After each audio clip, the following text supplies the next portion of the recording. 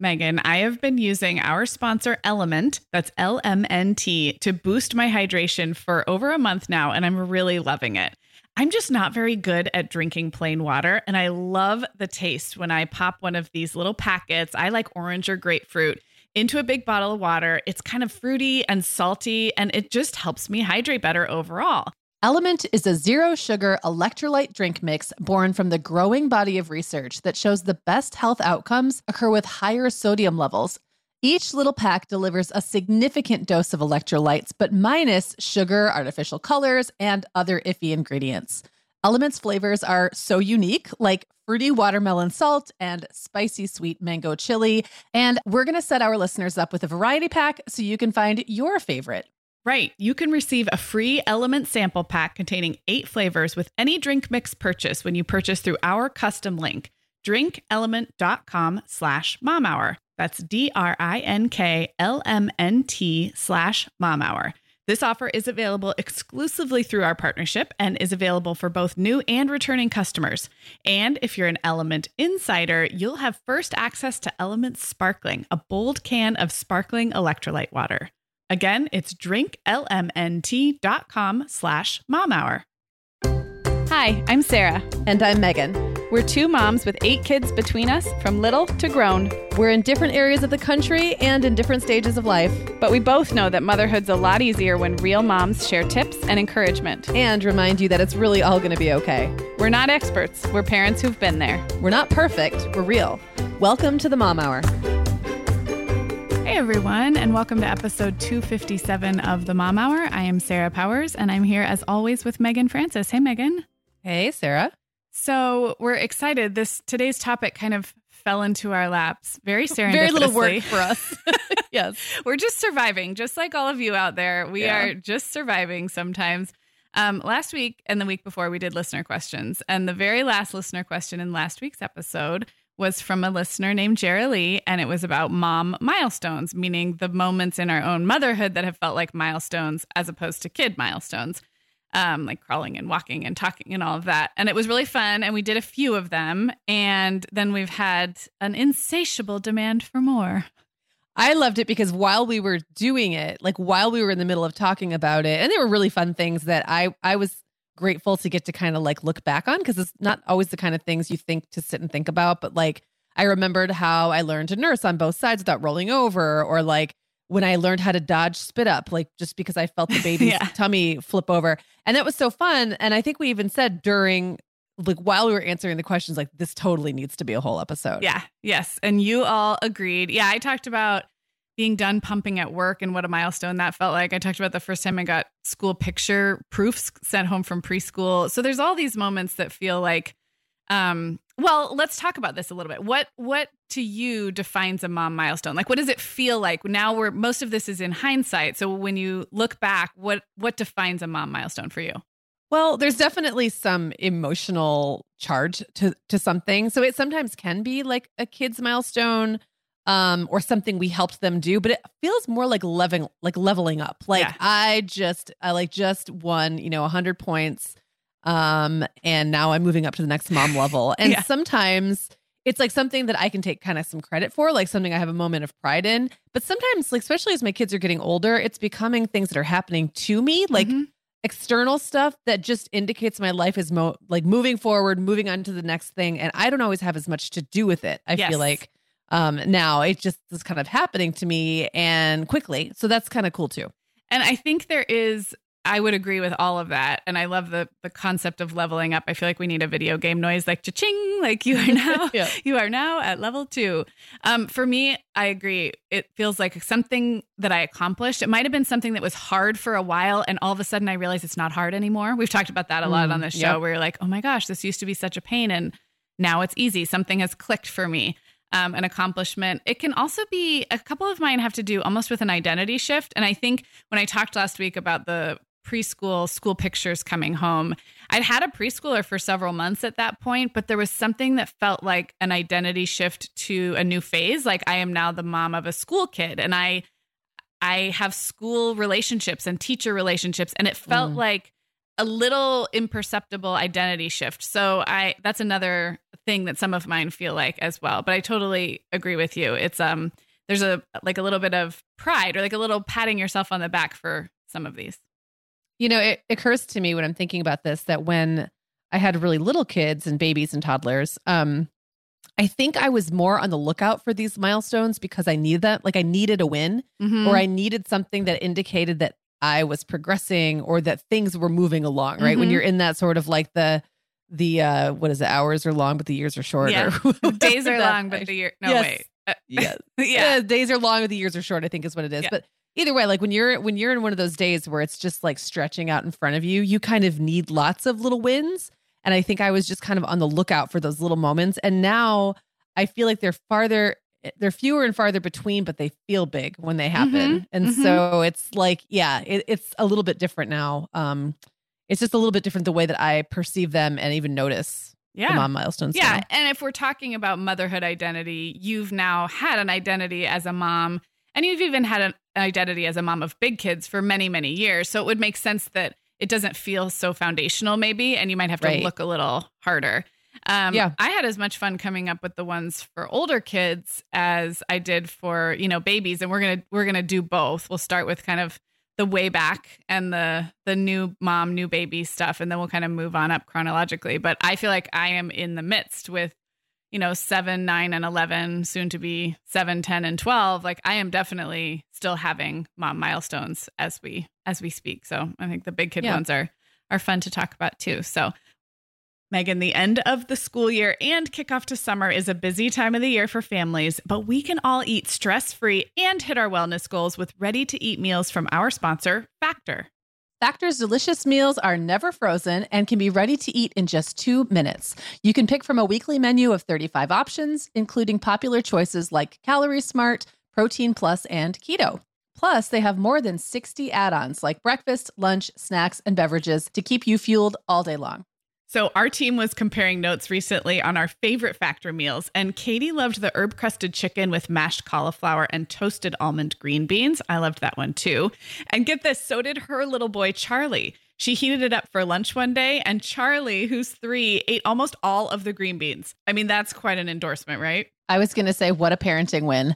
And I get it, Charlie. Those green beans are crazy good. And if you really want to treat yourself, they even have meals with filet mignon, shrimp, truffle butter, broccolini, and asparagus. Listeners, head to factormeals.com/momhour50 and use code momhour50 to get 50% off your first box plus 20% off your next box.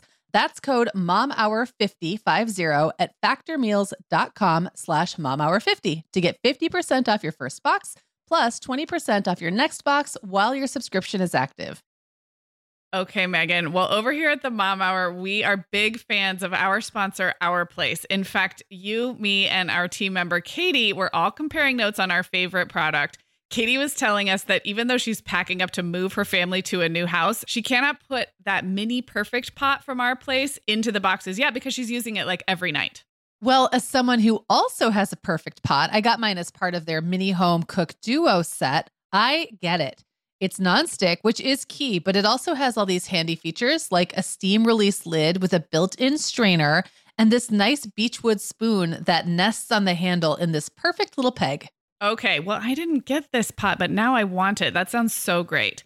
Our Place's cookware is great to cook with, beautiful to look at, and healthier for us as well. All of Our Place's products are made without PFAS, also known as forever chemicals. In addition to their cookware and tableware, Our Place is also making waves with their Wonder Oven, the most stylish all-in-one air fryer and toaster oven. Again, free from the forever chemicals found in many of those air fryers. Listeners, Our Place offers a 100-day trial with free shipping and returns, and we've got a great deal for you. Go to FromOurPlace.com and enter the code MOMHOUR at checkout to receive 10% off site-wide. That's FromOurPlace.com, code MOMHOUR. All right, well, we're going to go back and forth here, roughly starting with babies through arbitrarily like 5 or 6 years old, like the first, up through, the school years. And so why don't you go first, Megan? What's your first mom milestone? Sure. So I mean, I think probably everyone has a milestone in their minds that have something to do with feeding, or many that have to do with feeding. And one that I remember really clearly is the first time I was able to pump several ounces of milk at a time. So like a real load, right? Mm-hmm. Jacob was really slow to get going with breastfeeding. So I pumped quite a bit in the first few weeks. But looking back now, like I had a really crappy pump. It was not easy to find good pumps in those days. Mm-hmm. I don't think they were commercially available. Like you couldn't just run out to Target and buy a good pump. You could buy like a battery operated ones, but they were the ones that kind of hurt and didn't really work that well. And I had an old style manual one from like way back in the day, and you had to position it perfectly to get, otherwise it would just like squish your nipple like against the side. I'm having like phantom pains right now. Just do you know what I'm talking about? Like the two pieces of plastic that I actually was able to get that one to work pretty well once I got the hang of it. It was much better than the like low quality battery operated one. But anyway, it was quite an ordeal. And then your body has to get used to it and it has to respond to it. And that's hard.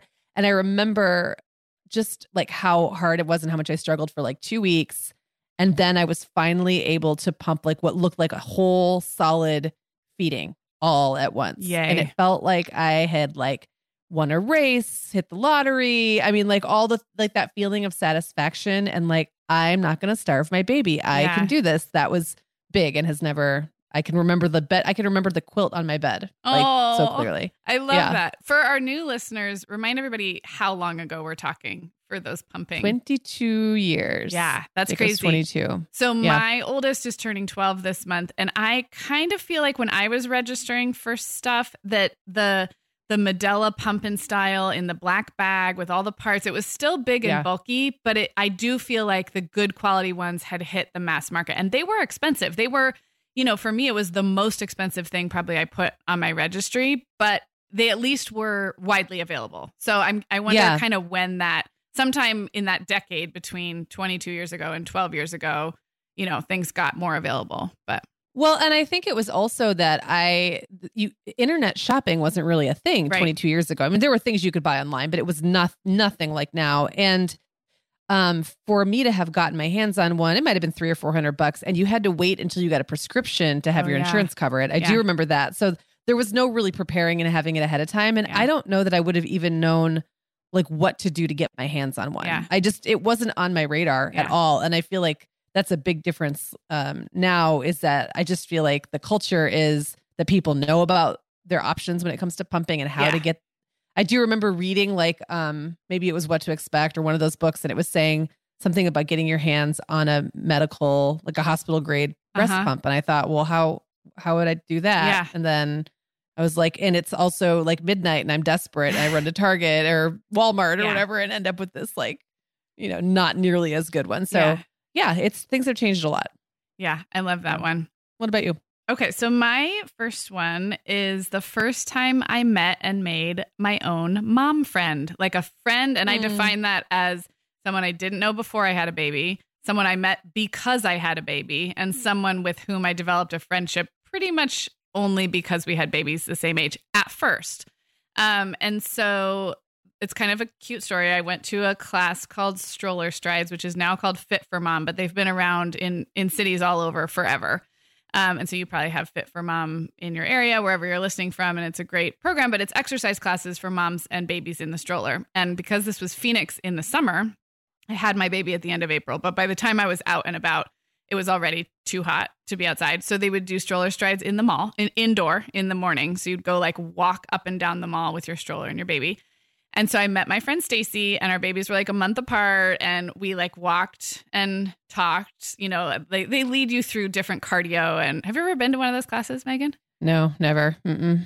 I mean, I know what you're talking about. Yeah. I've never done one. Yeah. It's a great workout. Well, turns out I really didn't want to work out. Some things never change. I had no interest in working out. I did have an interest in making friends. And it's funny because I'd had a little bit of a chip on my shoulder about like needing mom friends. Like you kind of would hear about like, you got to have your tribe and you've got to like, go to a baby group. And for the first like 8 weeks, I was like, why? Like, why do I need new friends just because I have a baby? I was planning on going back to work. I had work friends. We had friends. And then of course, like 8 weeks in, I was like, okay, like it might be helpful to just be able to talk to people who really are living in this world, And so Stacy and I walked them all together. And then I decided like a week later, I decided to go to the free group at the hospital, which was also like a new moms group. Because again, I don't really care about the exercise, but I was starting to want to get out and meet other moms. And as I'm walking into the hospital, there's Stacy, the girl I had just talked to for an hour at Stroller Strides. And we just happened to be walking in at the same time. And it was the first time. No, I think it was the second time she'd been to that group. So we were just in parallel, both like trying out the things for local moms. And I can happily say that Stacy's still a really good friend of mine. We're doing virtual happy hour tonight with all my Arizona new mom friends. I mean, we were new moms. We are now not new moms. I love that. Zoom happy hour tonight. And so I think that felt like a milestone because it required a little bit of a shift in my thinking. Because I wasn't like, I didn't think I wanted or needed that for the first couple months. And then all of a sudden, like I did keep going to that group at the hospital. I met, 6 or 7 more mom friends and we're all still friends to this day. And it felt like, okay, I get it. And I am one of those moms now. Like I'm one of those moms who has a baby group and I didn't think I would be. And yet, of course, and I've talked about it on this show that it was hugely valuable. So yeah, that was first mom friend. I love that. And what made me think of is when Jacob was a baby, I lived near my sister. So she was my mom friend. Right. And then right after Isaac was born, we moved to Minneapolis. And then I was very lonely and I joined like a mom's group. I think it was maybe a Yahoo group actually that then organized play dates. Okay. And ended up hanging out with this woman named Kelly who married my brother. Oh yeah. And they have 4. Yeah. So she was my first real mom friend away from, that wasn't family. And so then she married my brother. They have 4 kids. So I got myself, like from a mom's group, I got myself a sister-in-law and I got my kids some cousins. That's amazing. And I got my brother a wife. So I did know. And then, of course, your other brother is married to your high school best friend. And I think listeners know that story a little bit better. But I think I just had vaguely heard about that your oldest brother, also his wife was through you. That's funny. Yep. And it's kind of cool because like it keeps me kind of attached to that part of my life. We only lived in Minnesota, I don't know, a little over a year, maybe a year and a half. But now and we go visit every now and then. Yeah. But if my brother Buck had not married Kelly, he would not still be in Minneapolis. So I'm sure, I'm positive he would have moved away. But that's really because all of his family is in Michigan. So yeah, I just think it's kind of a fun little part of that story. All right, you're up. Okay, so I'll go next. I have this very distinct memory of sitting in a restaurant, and I know that Jacob was big enough that I had him on my knee with my arm around his tummy. So he must have been, old enough to at least hold his head up if I was holding him sitting. So maybe 4 or 5 months old. And he, maybe even a little bit younger, might have been 3, 4 months. He had insane neck strength from a very early age. So I think it was a little younger. But anyway, he dropped his pacifier and I reached down with the other hand without really looking, like dunked it in my water glass, flicked a piece of lint off of it, dabbed it on my napkin and handed it back to Jacob. Didn't break conversation, just kept going. And I remember my mother-in-law commenting something about how relaxed I seemed. And I was like, oh, like I have now achieved chill mom status, where I was able to manage several things at once and not freak out about germs or whatever. And I love that. I will say, I think the chill mom status just stayed then, after it. Yeah. Then it just kind of never really went away. In that way, like about germs and stuff. Like, I think at that point I was just tired of I was tired of thinking about germs all the time. And I was just like, you know what? I'm just going to be done with that. Well, and you you must have had a little practice. I mean, even though he was really little, you must have just logged enough times of being out in the world with him. And then it started to feel natural. And I think I had the benefit also of having grown up. My mom had a daycare when I was growing up, and then my sister had little kids. So like, I think I had just been exposed to enough little kids to see how kind of they're crawling through this disgusting world and mostly they're doing just fine with it. And like, he felt a little sturdier. Like it was also like, he was starting to feel less like a floppy newborn and more like a kid that I could just kind of, I don't know, toss around and stuff. And so like all those things kind of culminated in like, I don't have to be quite as on guard anymore. And now I remember what it looks like to have a bigger baby and like how you can kind of relax. Yeah. So I love that. I love it. Well, the next one I thought of was the first time we had a babysitter that was outside the family. for the evening. And in our case, Allegra was she was one and change. I don't remember if she was a year and a half, like over 1 and less than 2. And we had gotten by because at the time in Arizona, my brother lived in town and my parents lived in town. So the handful of date nights or whatever hadn't been very many, but we'd gotten by with grandparents or an uncle either coming over to the house or we'd take her to the house. So it had been a whole year and we decided like we need to get a real babysitter. And it was the daughter of a coworker and she was really young for teenage babysitters. I want to say she was a freshman in high school, maybe like a young 14, maybe even an older 13. She was super responsible and we knew her family well. I wasn't worried about that. But looking back, the thing that the 13 and 14-year-olds don't have is a lot of skills, like representing themselves and advocating for themselves with grownups. And we've done a whole episode about sitters and caregivers, but just how awkward like the money conversations are and the small talk. They'll like take whatever you give them. Yeah, the small talk is awkward and you're like a nervous new parent. So all I remember is it not being very enjoyable, like just the whole planning of it and getting her over. And of course she got dropped off by her mom. And then also a 1-year-old is kind of hard to babysit for. They can't talk yet, but they don't sleep as much. And so I just remember like walking her through the entire bedtime routine. And I want to say it's not before texting, but she might not have like been able to text us. Like I can't remember how she would have contacted us, but I felt very nervous, not nervous like the baby was going to, something horrible was going to happen, but just the whole thing felt awkward and like I'm going to need a lot more practice at this. And the funny thing is we never really got good at having teenage babysitters for years and years. And I've talked about that. We just had a string of new ones and none of them were bad, but it always felt like we were starting over. It always felt like I had to explain the whole routine. And finally, like with the third baby, we just gave up for a while and didn't go anywhere. And then we moved here and then we got so lucky. And my kids, the older kids were older and they could talk. It's just hard. Hiring that kind of sitters, it was always hard for me. So that was the first time. Yeah, it is hard. Yeah, that there's lots of reasons for that. And the awkwardness you describe is one of them. And I think that's probably why I never wound up with a sitter like that, like with a younger sitter, because I just waited till my oldest was old enough to be the sitter. Yeah. And you had family and stuff like that. Yeah. And I had family. Yeah. So the next one I remember, and this is kind of like a multi-age range. So we've got at the younger end, we've got little ones, but then at the older end, we've got bigger ones. But when you've got 5 kids, that just happens. So I remember very clearly the time I took all 4 boys to the playground by myself. So it would have been Owen and Will in a double stroller. Okay. And I kind of remember like when I got the double stroller, I mean, Owen was still a baby. Again, maybe a baby who was like sort of being able to be supported. But I remember the stroller I bought, like having to figure out which of the 2 seats was the right one for Owen to be in. And like kind of having to put blankets around him to support him, so he could sit up better in it because the leg holes were a little bit big. And then I had Will, I think, behind.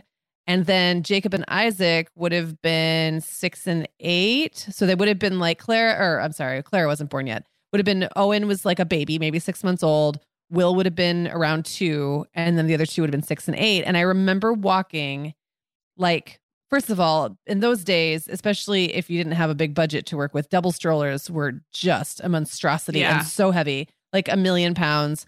And it was really long and awkward. Yeah, mine was and I remember too. I had gotten the long one, not the side by side, because with the 2 other kids, I thought I'd be running their ankles over all the time. or you'd be like 4 across, like 4 abreast. Right, or 4 across, or we'd be taking up the entire sidewalk already. So I was like, okay, I'm going to do this like the tandem. 2 in front, but the tandem, thank you. But then like you get stuck trying to go through doors, and I remember having the boys on either side, and like thinking back, like, and I would always make them put one hand on the stroller, and just thinking back now, like how many mental processes were going on at one time for me to do this. So I'm doing that thing where that if the stroller starts to go crooked, like you're going to have to stop and like pop the front wheels to get it back on track. Like, you know what I mean? So there's that mental thing, and then working really hard to keep it steady. And then you have these 2 kids who are walkers and big enough, maybe not to like do something really dumb and bolt, but like also kind of clueless enough to stumble in front of the stroller and get run over or, you know what I mean? Like so many ways that could go wrong. And so we were just like, I felt like it was a marathon again. And I finally got there, and then, they played for however long while I recovered. And then we put them all back in their formation and went home. And that was like such a blip in time because I never had to repeat that moment when Clara was born. Yeah. Because by that point, everyone was so much older. I never even used a real stroller for her. We had like a nice umbrella stroller. Everyone took turns pushing it. Jake and Isaac were so big by the time she was born, I didn't even have to watch them if they even went to the park, so like everything changed between kids 4 and 5, mostly because the older ones just got older. Yeah. But there was just this moment of time, like leaving the house with all of them was such a huge show. I feel like dog and pony show. I feel like getting to the playground, and then I guess because of the spacing, the older two could safely play on a playground and you wouldn't have to be hovering. And then you just had a baby and a toddler. The baby, right. The baby and the toddler. It's like, that's as nerve-wracking to me as the getting there is the being there with four children. But yeah, I actually think it worked out pretty well because the older ones would play with Will, who was he wasn't like a fearless toddler. He was pretty good about following the rules, and he would follow them around. And then I would just sit with Owen in the stroller. He was usually asleep by that point. It was fine. Like it was not great, but it was okay. I love that. And also having a baby made it like I had the perfect excuse not to push the swings or do anything. Which we know that you do not enjoy. Nice.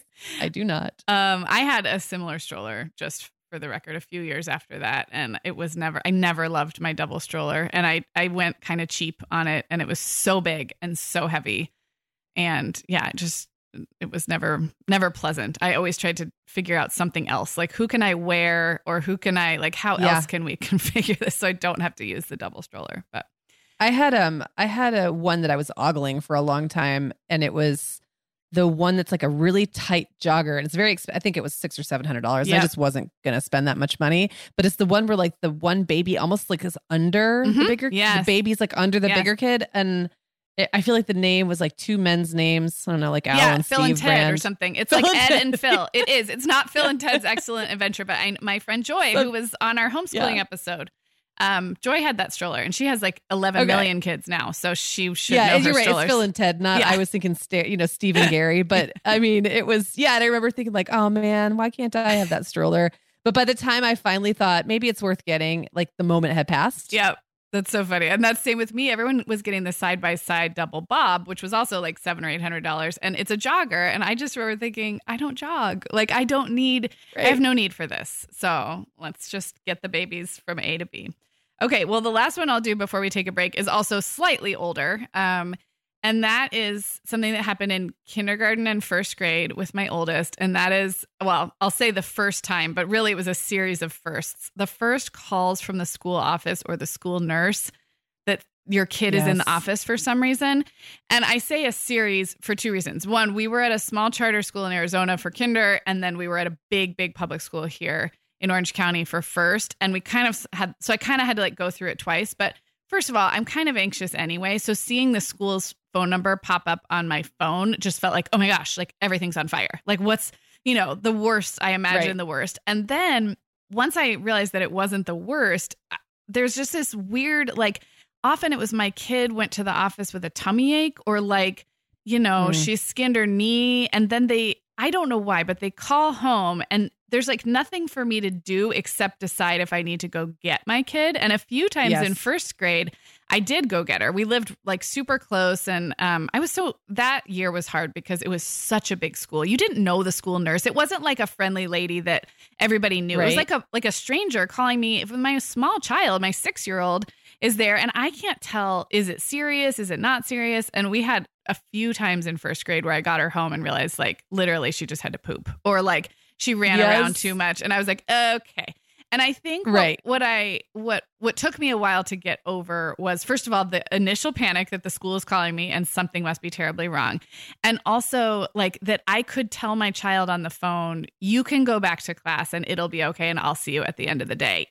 Is as much as I don't usually struggle with that when I'm face to face with my kids, like, drawing a boundary or telling them to work something out on their own. But for some reason, the little voice on the other end of the school line, when you can't see them, I just felt like I felt kind of helpless. Like, and you'd be a terrible mother if you didn't go grab them right away. Yes. Yeah. And I felt like the adult on the other end was no help because they didn't know my kid and they didn't know me. And they were just sort of like, passing the phone back and forth. And also, for the record, 5 and 6-year-olds do not know how to talk on the telephone. So they're just, they're just kind of like, Mom. Anyway, I know. So I had a series of first calls home from the school that felt like a milestone. And now I see the number and I'm like, oh, it's fine. Someone I know, whatever. dropped their I'll take lunch. it later. And I'm like, Violet dropped her lunch and it all spilled. So we're wondering if she can have hot lunch. I'm like, yep, good talking to you. See you later.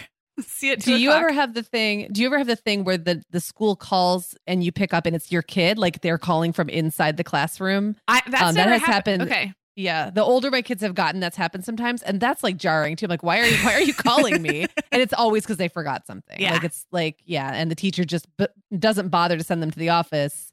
Just puts them on the horn and they call, or maybe they're doing it from the office. I don't really know. But either way, I don't know the difference until I pick up. It's funny that we're not used to talking on the phone with our own children. If you think about that, know. We talk on the phone to people around our children, or we might put them on the phone with a grandparent or something. But it's a very strange thing to pick up the phone and have to talk to your small child about a tummy ache or a skinned knee. Those felt like elementary school milestones for me. I have to throw out a shout out to our school secretary at the elementary school, which Clara will no longer be attending. I just realized like that building is done for me. Wow. That's so anticlimactic. But she was most of my kids' secretary. I think there was a different secretary who was also great when Jacob was in 5th grade, but like everybody else has had the same secretary.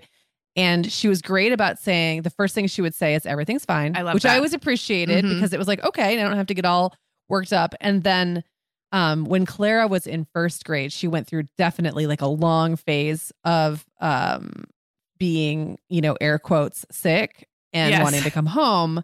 And I had the same thing for a while. I'm like, okay, then I guess my only option is I come get her? Like, question mark? I don't know. Is this normal? And finally, her name is Janet. It's really hard for me to call school officials by their first name. Yeah. Like that kind of hurts a little bit. But she would call and say, so Clara is saying she doesn't feel well. And so finally she and I had this code and I'd be like, okay, so what are you observing? She's like, I think it would be okay if we just sent her back. Or sometimes she would call me after she'd already sent Clara back. Like, so she would deal with it first. I love that. Send her back and then call me and say, I just want to let you know that Clara was just here. She said her stomach hurt. I know she's been doing that a lot lately. So I told her to go back to class, but that if she wasn't feeling well in 15 minutes, she could come back. And like, she was always fine. Like hardly ever did I get another call. Janet, you're amazing. You deserve all of the things. Now I have to give a shout out because Ms. Hobie in our front office listens to this podcast. I know that because she always asks me about our sponsors. And she's been a great supporter of the show. So hi, Miss Hobie. But Miss Hobie's great. I think it's great when they know you and know your kids. That feels a lot easier. And in the early days, they didn't know me and they didn't know my kid. That yet. But I will watch Miss Hobie deal with kids. Like if I'm physically in the office doing something and then I'll watch the kids come in. And she's just like so great at like, you have to parse the tummy aches from the real tummy aches from the, it's like there's so much happening in a front office of a school. There is. And it's like in a recent episode, we talked about that teacher superpower. Yes. Where they can both like sympathize and acknowledge the child's discomfort while also blowing them off at the same time. It's like an amazing skill.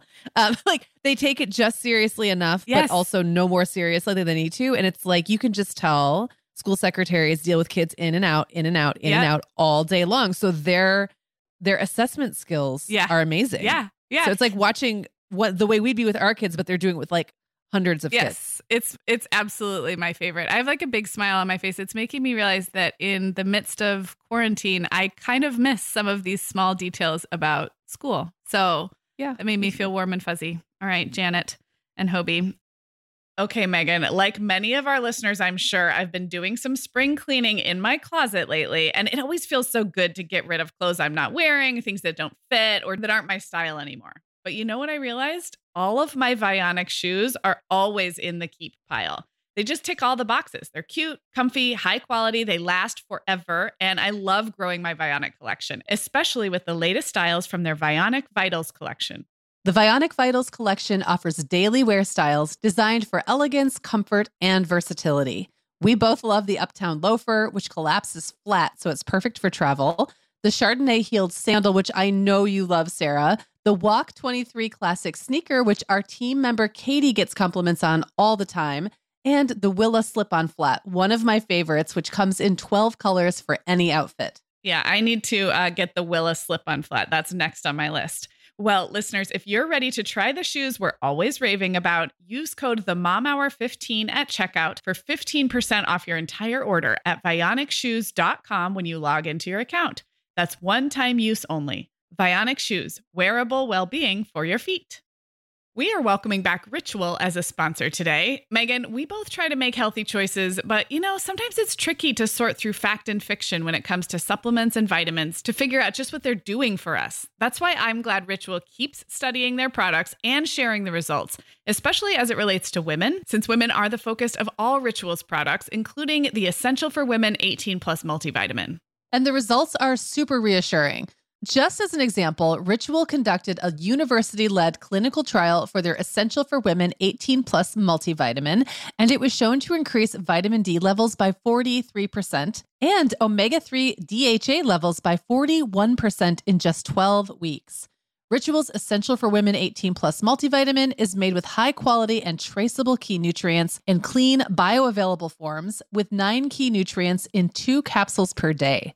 Plus, they are leading the industry when it comes to sustainability. They use lower carbon packaging and prioritize sustainably sourced ingredients. That kind of thoughtfulness really matters to me. No more shady business. Ritual's Essential for Women 18 Plus is a multivitamin you can actually trust. Get 25% off your first month at ritual.com/themomhour.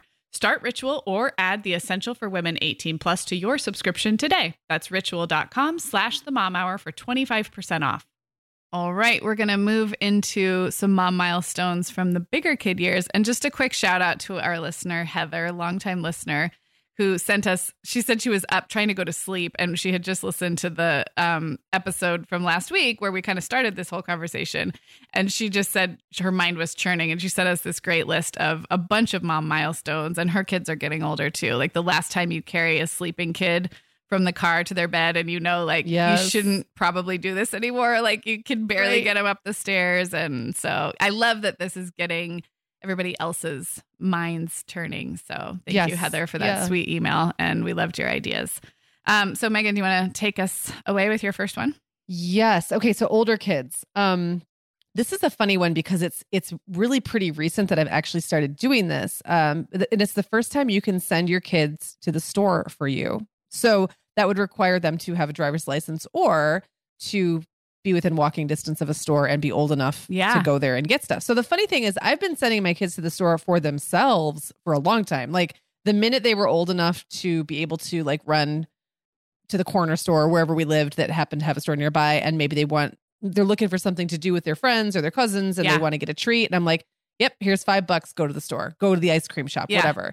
But it didn't occur to me that I could make them do that for me until quite recently, like within the last year. I would just be sitting around, then I'd think to myself, I need milk or something. And I'd look over and say, hey, Isaac, you want to run out and get me some milk?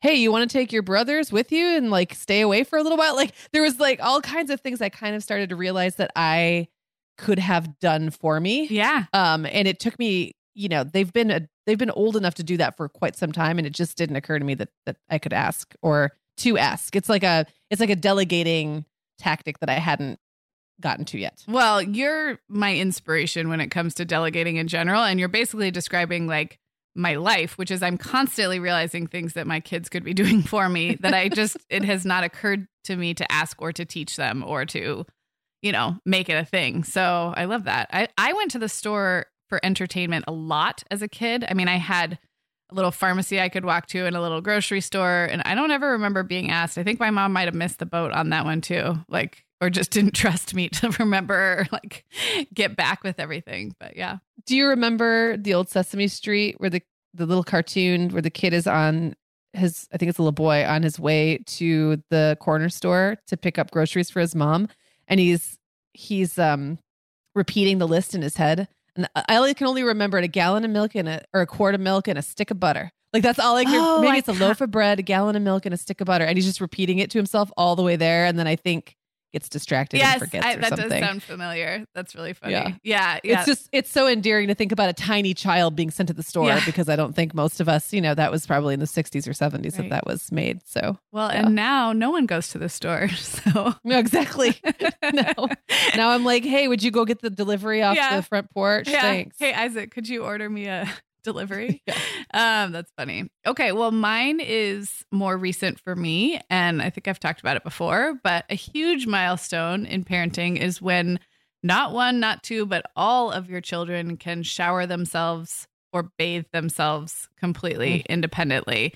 And for some reason, it never felt like a milestone when it was just one of them. First of all, my oldest was really late. She was like 9 when she didn't really need some kind of hands-on help. And then there was still 2 more. So I was still involved in bath and shower time. So for the last year or so, we've reached this milestone. Violet just turned 7, but she's fiercely independent in most things. She likes me outside the bathroom door in case, like, I don't know, she likes to put her hair up in a towel afterwards. And so I'm always summoned in right after. But just yesterday, sometime this week, I was downstairs and I didn't want to stop doing what I was doing. And I was like, can you just do it completely on your own? Like, you don't really need me. You just like to have me right outside the door. Right. And she was like, yeah. So we are fully, and have been for a while, really, where everybody can just go shower themselves. And it is, I don't know why, because baths are so sweet when they're little, but then, like, I don't know, it just takes a lot of time, and there's a lot of children and they have to, we don't even bathe that often in my house, but like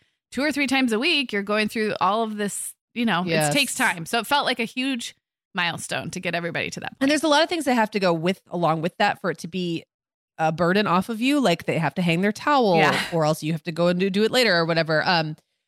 I'm impressed that Violet can get her hair completely rinsed without needing spot checks. That's something that, like, I've still sometimes do for Clara because her hair is so thick. Yeah. Sometimes I'll pass my hand over her hair and I'm like, like, nope. Didn't get it.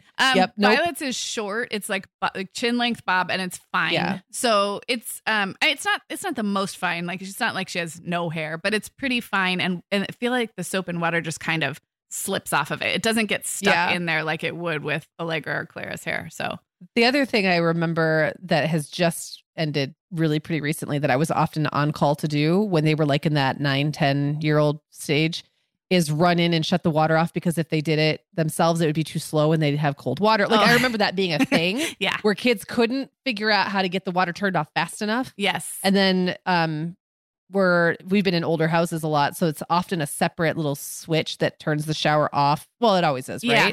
So I would tell them, turn the shower off first and then turn the water. It was like they had to learn that. Yeah. And it took longer than I would think. Or the opposite would be, like, Violet does still like me to get the temperature right at the beginning. Like, to turn all the knobs like where they need to be so that it's the right temperature.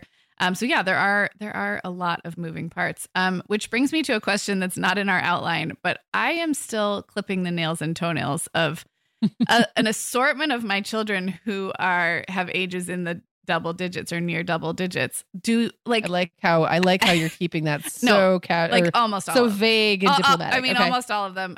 I'm just curious. It feels like I don't think they would ever clip their own nails and toenails because I don't think they care. So unless they bit them or like I corner them and then they get so gross. And Allegra is 12. She's turning 12.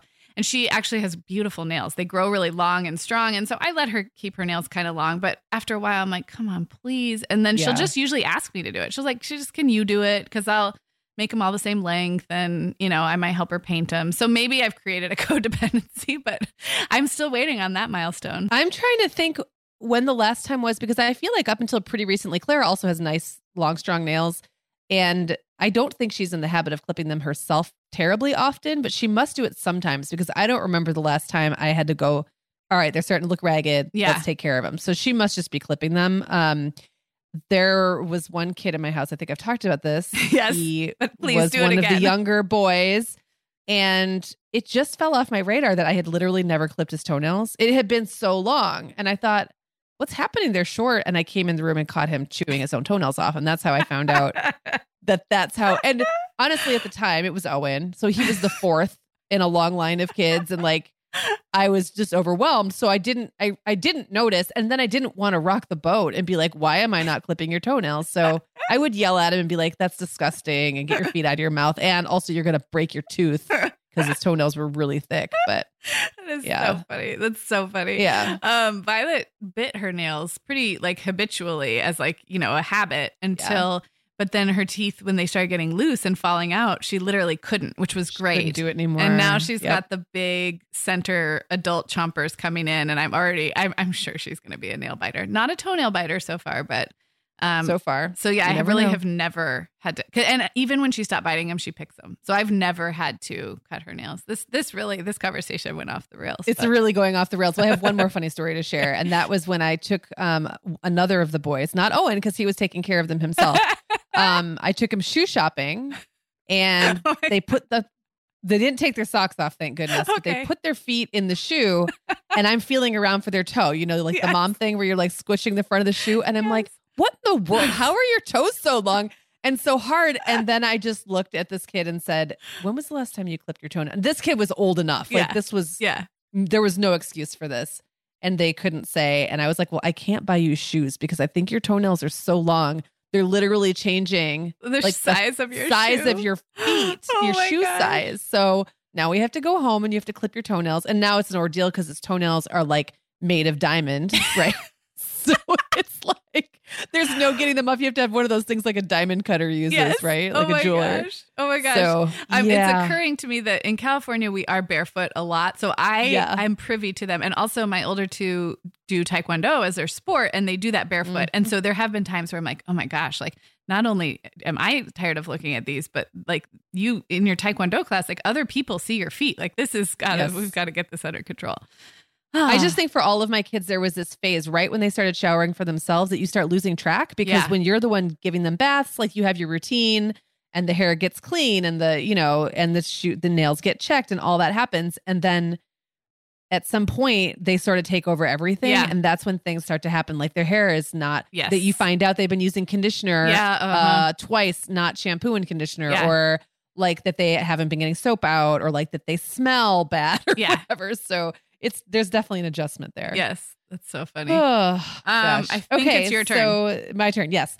That was definitely a derail, but a fun one. So, another one for me was the first time I was able to leave all the kids at home together. So of course, Clara was the youngest, so she would have been more in that little kid category. But the reason I could do it is that Jacob was like 14, 15, 16. I want to say she was, like 3, 4, 5, like maybe on the older end of 3 when we tried it for the first time. And then it went really well. So then it was became like, wow, we can do this kind of whenever we want. And it might be me running to the grocery store when she was littler. But then as they got older, like the old kids could act as the babysitters. And I remember if John and I wanted to go to dinner, for example, like we would have this whole like system of kind of barking out instructions, like this kid's in charge of this. We would give kids certain roles that they were most like, I don't know, prepared or suited for. And one would be like the overseer, and he'd be the one who would make sure everybody got to bed on time. And like, I remember the preparations and how kind of fun it was for us to be like just drill sergeanting and then walk out the door and be gone for 2 hours. That was a big milestone after for so long not being able to ever do that. That is amazing. We're not quite there. I'm curious. I know Jacob and Clara are really close, right? Like that was a good. So was he sort of the one on, because it would be the littlest that you'd want to make sure that like, nothing happened. So was Jacob on Clara? Was that usually the system? Actually, William was more typically on Clara. Okay. Because he was just like, Jacob was a good overseer. Like he'd be the one who would kind of report back how things went and kind of meddle with everyone a little bit. But Will was good at just like task mastering and making things happen. So it would be just as likely to be Will as it would Jacob. Isaac was rarely in that job, in that position, because he would just lose track of time and have no idea what was going on. Did anything like remotely bad ever happen? Was there ever a frantic call or like coming home? One time the dog got the end of its tail chopped off in the door, and you're like, okay, that's bad. Actually happened in my family, but it wasn't because there were no adults present. So I'm fully familiar with what so there's several pet related things. I don't think they're things that would have been different if I'd been there. Right. I just think that it would have played out differently. At one point, I think Owen like smashed his face into something and he lost a tooth kind of forcibly, like it was wiggly but not really ready to come out. And so someone, I think it was Jacob, texted me a picture of Owen with blood all over his face and hands. And I had like a moment of panic. And then I texted back and said, but is he okay though? And he's like, oh yeah, he's fine. I just wanted to send you that picture. So that one was kind of funny, but like I had that moment of, oh my goodness. Yeah. And I was 5 minutes away. Like downtown is so close. I could come back. The other time, someone was letting Moxie in or out. I don't remember which one. And they slammed the door on her tail and they didn't say anything about it because I don't think they realized what had happened. Yeah. And so when John and I came home, it was after dark, we turned on the kitchen lights and there's blood everywhere because she continued to wag her tail all over the kitchen. And then we found like a tiny little like lump of tail. Yeah, because it was like the puffy. Yes. It was like the tuft of fur at the end. And then just the tiniest little bit of tail on it, right? But like she was, by that time, she was better. I think she must have chewed on it a little bit and like, I don't know, but like the kitchen looked like a crime scene. And then Scotty Cheese Hands was also eaten. Oh, that was when I was not home. On your lack of watch. Also a pet related. Oh, that was a hamster. Completely the same because who don't know. The hamster Scotty Cheese Hands was our precious hamster, and he was unfortunately tangled with the dog. And what happened was I was there when Clara was playing with him. And then because I never let her take him out when I wasn't at home. I just felt like there were so many ways I could go wrong. The older boys sometimes they would put Scotty, he was such an adorable little guy, in their pockets and carry him around for hours, and he would just sleep in their pocket. But Claire was still pretty little, like 7 maybe. Yeah. So she had taken him out, and then I said, okay, I'm leaving. And I wasn't even gone very long. And in fact, I was picking up Isaac from driver's ed. So I was only gone for just as long as it took to drive across town. Right. But Clara, I said, okay, put him back. So Clara put him back and I don't think she latched the top of the cage well enough. It looked shut, but it wasn't completely down. And, you know, the theory is, the legend of Scotty Cheese Hands is that he tried to make an escape and broke his leg on the way down and then couldn't drag himself away from the dog fast enough. I think that the dog just got him because she's she's a pointer. She wants to get critters. Yeah. So yes, to answer your question, some bad stuff went down for sure. But everyone survived. Not Scotty, but everybody else survived. Everybody except Scotty Cheese Hands survived. And Moxie did regrow the end of her tail fur. So that is so funny. I feel like we are close. We're close to leaving them all three. For me, it's more of a relationship issue with the most defiant one. I mean, she's 7. You were leaving Claire when she was 3 or 4, but she had 4 older brothers, and she was just she was sweet and would go along with whatever. That made a big difference. Yeah, for sure. But we could. I mean, we totally could. It just hasn't come up. So my next one is just recently, and that is the first time you have a kid who routinely stays up later than you do, meaning like I'm going to bed, my husband's going to bed, and the light is still on in Allegra's room. And now Sarah, we have to set up the premise that in your house it's not hard to do. No, that's not hard to do. You go to bed super early, right? I mean, I usually am lights out between 9:30 and 10. That's very reasonable. That's very respectable. Yeah, I can't. Okay. I think why I have the reputation is if I'm sleep deprived or if something else is going on, I can easily go to bed earlier than that. And like, I have no problem and no shame.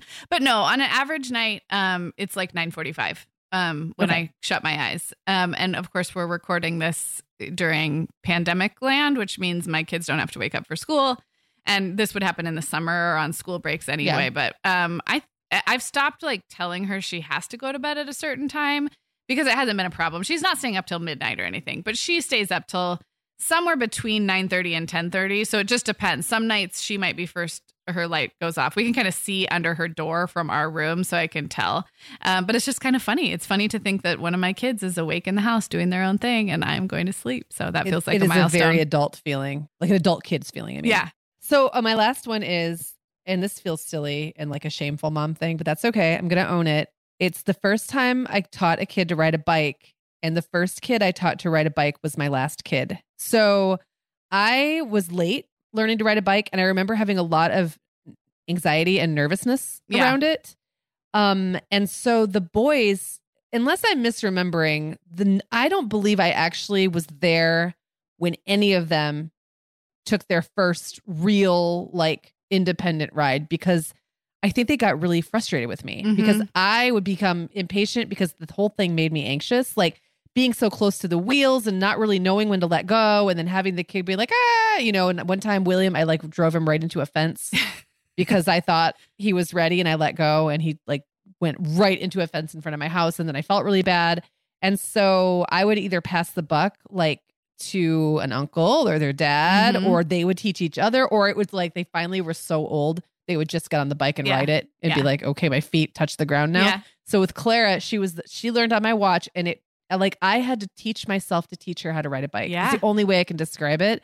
And it was pretty late, and she was 9, but like it felt amazing. Like I felt like I had learned all over again, like so much pride. I mean, okay, so you're speaking to my heart right now because we have just been doing this. So all of my kids have been on the later end, like 7 or older. I mean, I see kids in my neighborhood riding bikes without training wheels at like 2.5, 3. It's crazy. Yeah. And there's all these balance bikes now. And so more power to all of you. But my kids have been 6, 7, or 8 in that range. And I don't think I was as hands-on with the first 2 either. I was usually around like cheering, but I was not the one running and letting go either with Allegra or Reed. And then with Violet, I really was. And during this quarantine time, we just practiced and practiced and practiced. And then now she's just completely confident. And it's just, there's something so fun about seeing a kid master that skill, whether they're 3 or 7 or 9. So that's really fun. And it is not an easy thing to teach as a parent. So I can see why that would feel like a milestone, because there's so much trust. There's so much emotion. Yes. The stakes are relatively high. Like they could get, I mean, they're not going to die if they're wearing a good helmet, but they could get all banged up on your watch. So it's stressful. Yeah. And it is something like remembering how hard it was for me to learn, and how many times like banged my ankles on the pedals, and just like all those little wounds that you get from riding a bike.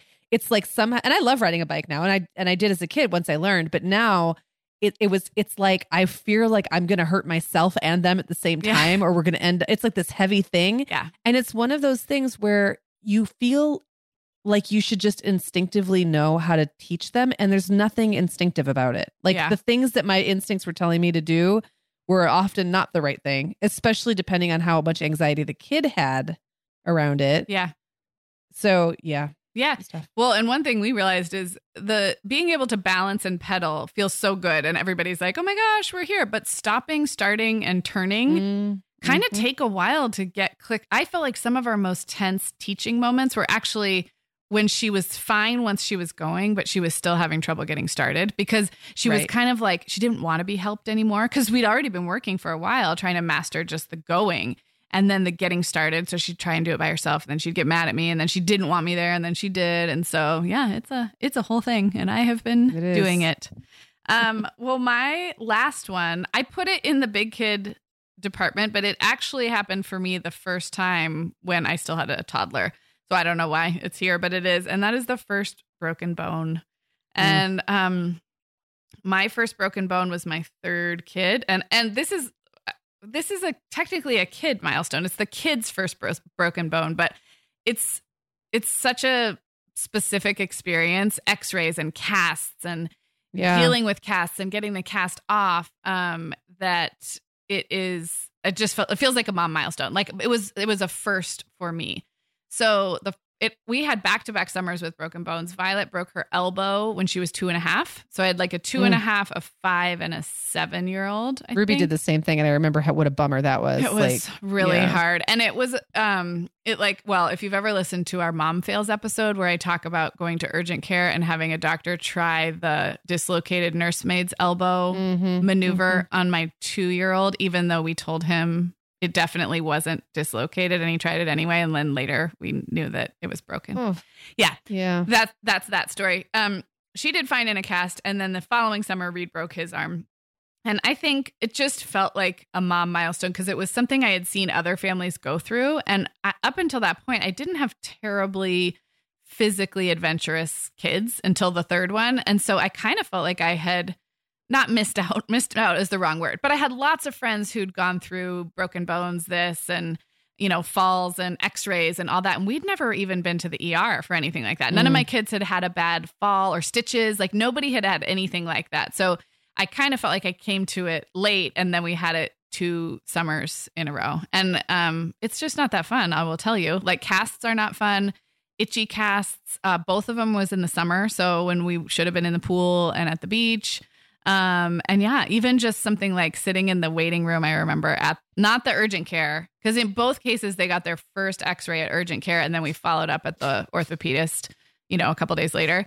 Or whenever they were open, and just sitting in the waiting room at the orthopedic doctor's office and just seeing all of the, you've got your trampoline injuries and you've got your sports injuries. And so even just looking around that waiting room, it was like, I felt like I was in a new club. I was in the club of people whose children break bones. I love it. You are in a club that I'm not in. None of my kids have ever broken a bone. Although most of them have broken their faces at some point. I don't know if my kids are just top heavy. Or what, but like two of them have required stitches. Okay. Clara, when she was quite little, she was bouncing and slipped and smashed her chin on the ground. We were leaving really early in the morning for a flight too. So it was like one of those, like, we got to get her in now. Yeah. And hope that and then grandma's coming in the morning, blah, blah, blah. And then, and Isaac smashed his face open on a granite countertop and needed stitches. And the rest of them have all had facial wounds of one kind or another, like that seem like they should have been much worse than they were. Yes.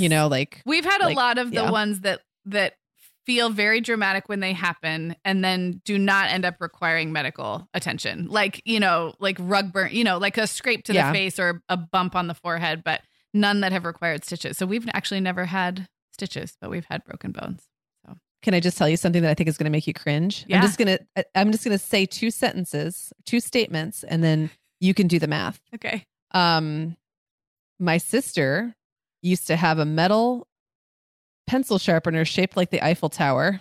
Uh-huh. And Jacob was running with it in his hand.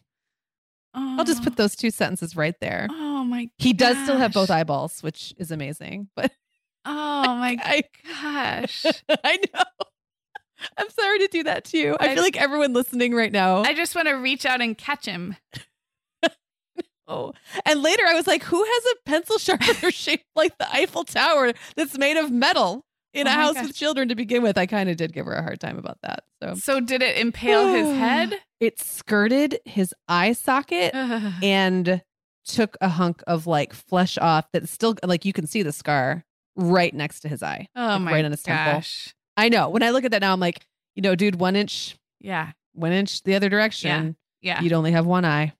Whew. So close one. They all survived. Well, this has been really fun. I feel like we should open it up to all of you listening. You can let us know your mom milestones. A great place to do that is in the Facebook group that we have for this podcast. We'll link that up in the show notes, or by shooting us an email at hello@themomhour.com. So we would love to hear from you. And just another thanks to all those of you who said you wanted this to become a full episode, because we'll be honest, right now, coming up with content ideas is interesting. Yeah, it's been a little tricky. We're a little spacey, and we don't know necessarily what everyone wants to hear. So we felt like this was such an easy one, and I've had a lot of fun. That is it for today. And if you haven't, check out our series called Pandemic Perspectives. It's dropping on Sundays this spring, and you'll hear stories of all kinds of different moms and families whose lives are affected in different ways by what's going on in the world right now. So we hope you will all check that out, and we will talk to you soon. The Mom Hour is supported by partners like Erica. Erica is the social media health app for teens that gives them the tools to unplug when they need to for improved health, study focus, sleep, and daily balance. Erica was built by a dad of 3 boys who saw that teens themselves were really becoming self-aware to the risks of social media, and he wanted to help them self-regulate. Erica works to hide distracting apps from your phone at the touch of a button, keeping them out of sight and out of mind without deleting your data. Tell your teens about Erica and save 20% on the Erica family plan with promo code TheMomHour. Go to erica.app and search for plans. That's Erica with a K, ERIKA.app, and use code TheMomHour to save 20%. Sarah, I have been having just the best time making my new podcast, The Teas Made. I launched back in November, and so far I've covered topics like staying warm on cold winter walks, nurturing creativity, how to be a great host, and even Nordic secrets to loving winter. Well, I am fan number 1 of The Teas Made. It's got such a cozy vibe, and it seems like you've really hit your stride in covering topics like wellness, self-care, comforting rituals and routines, and home and family life.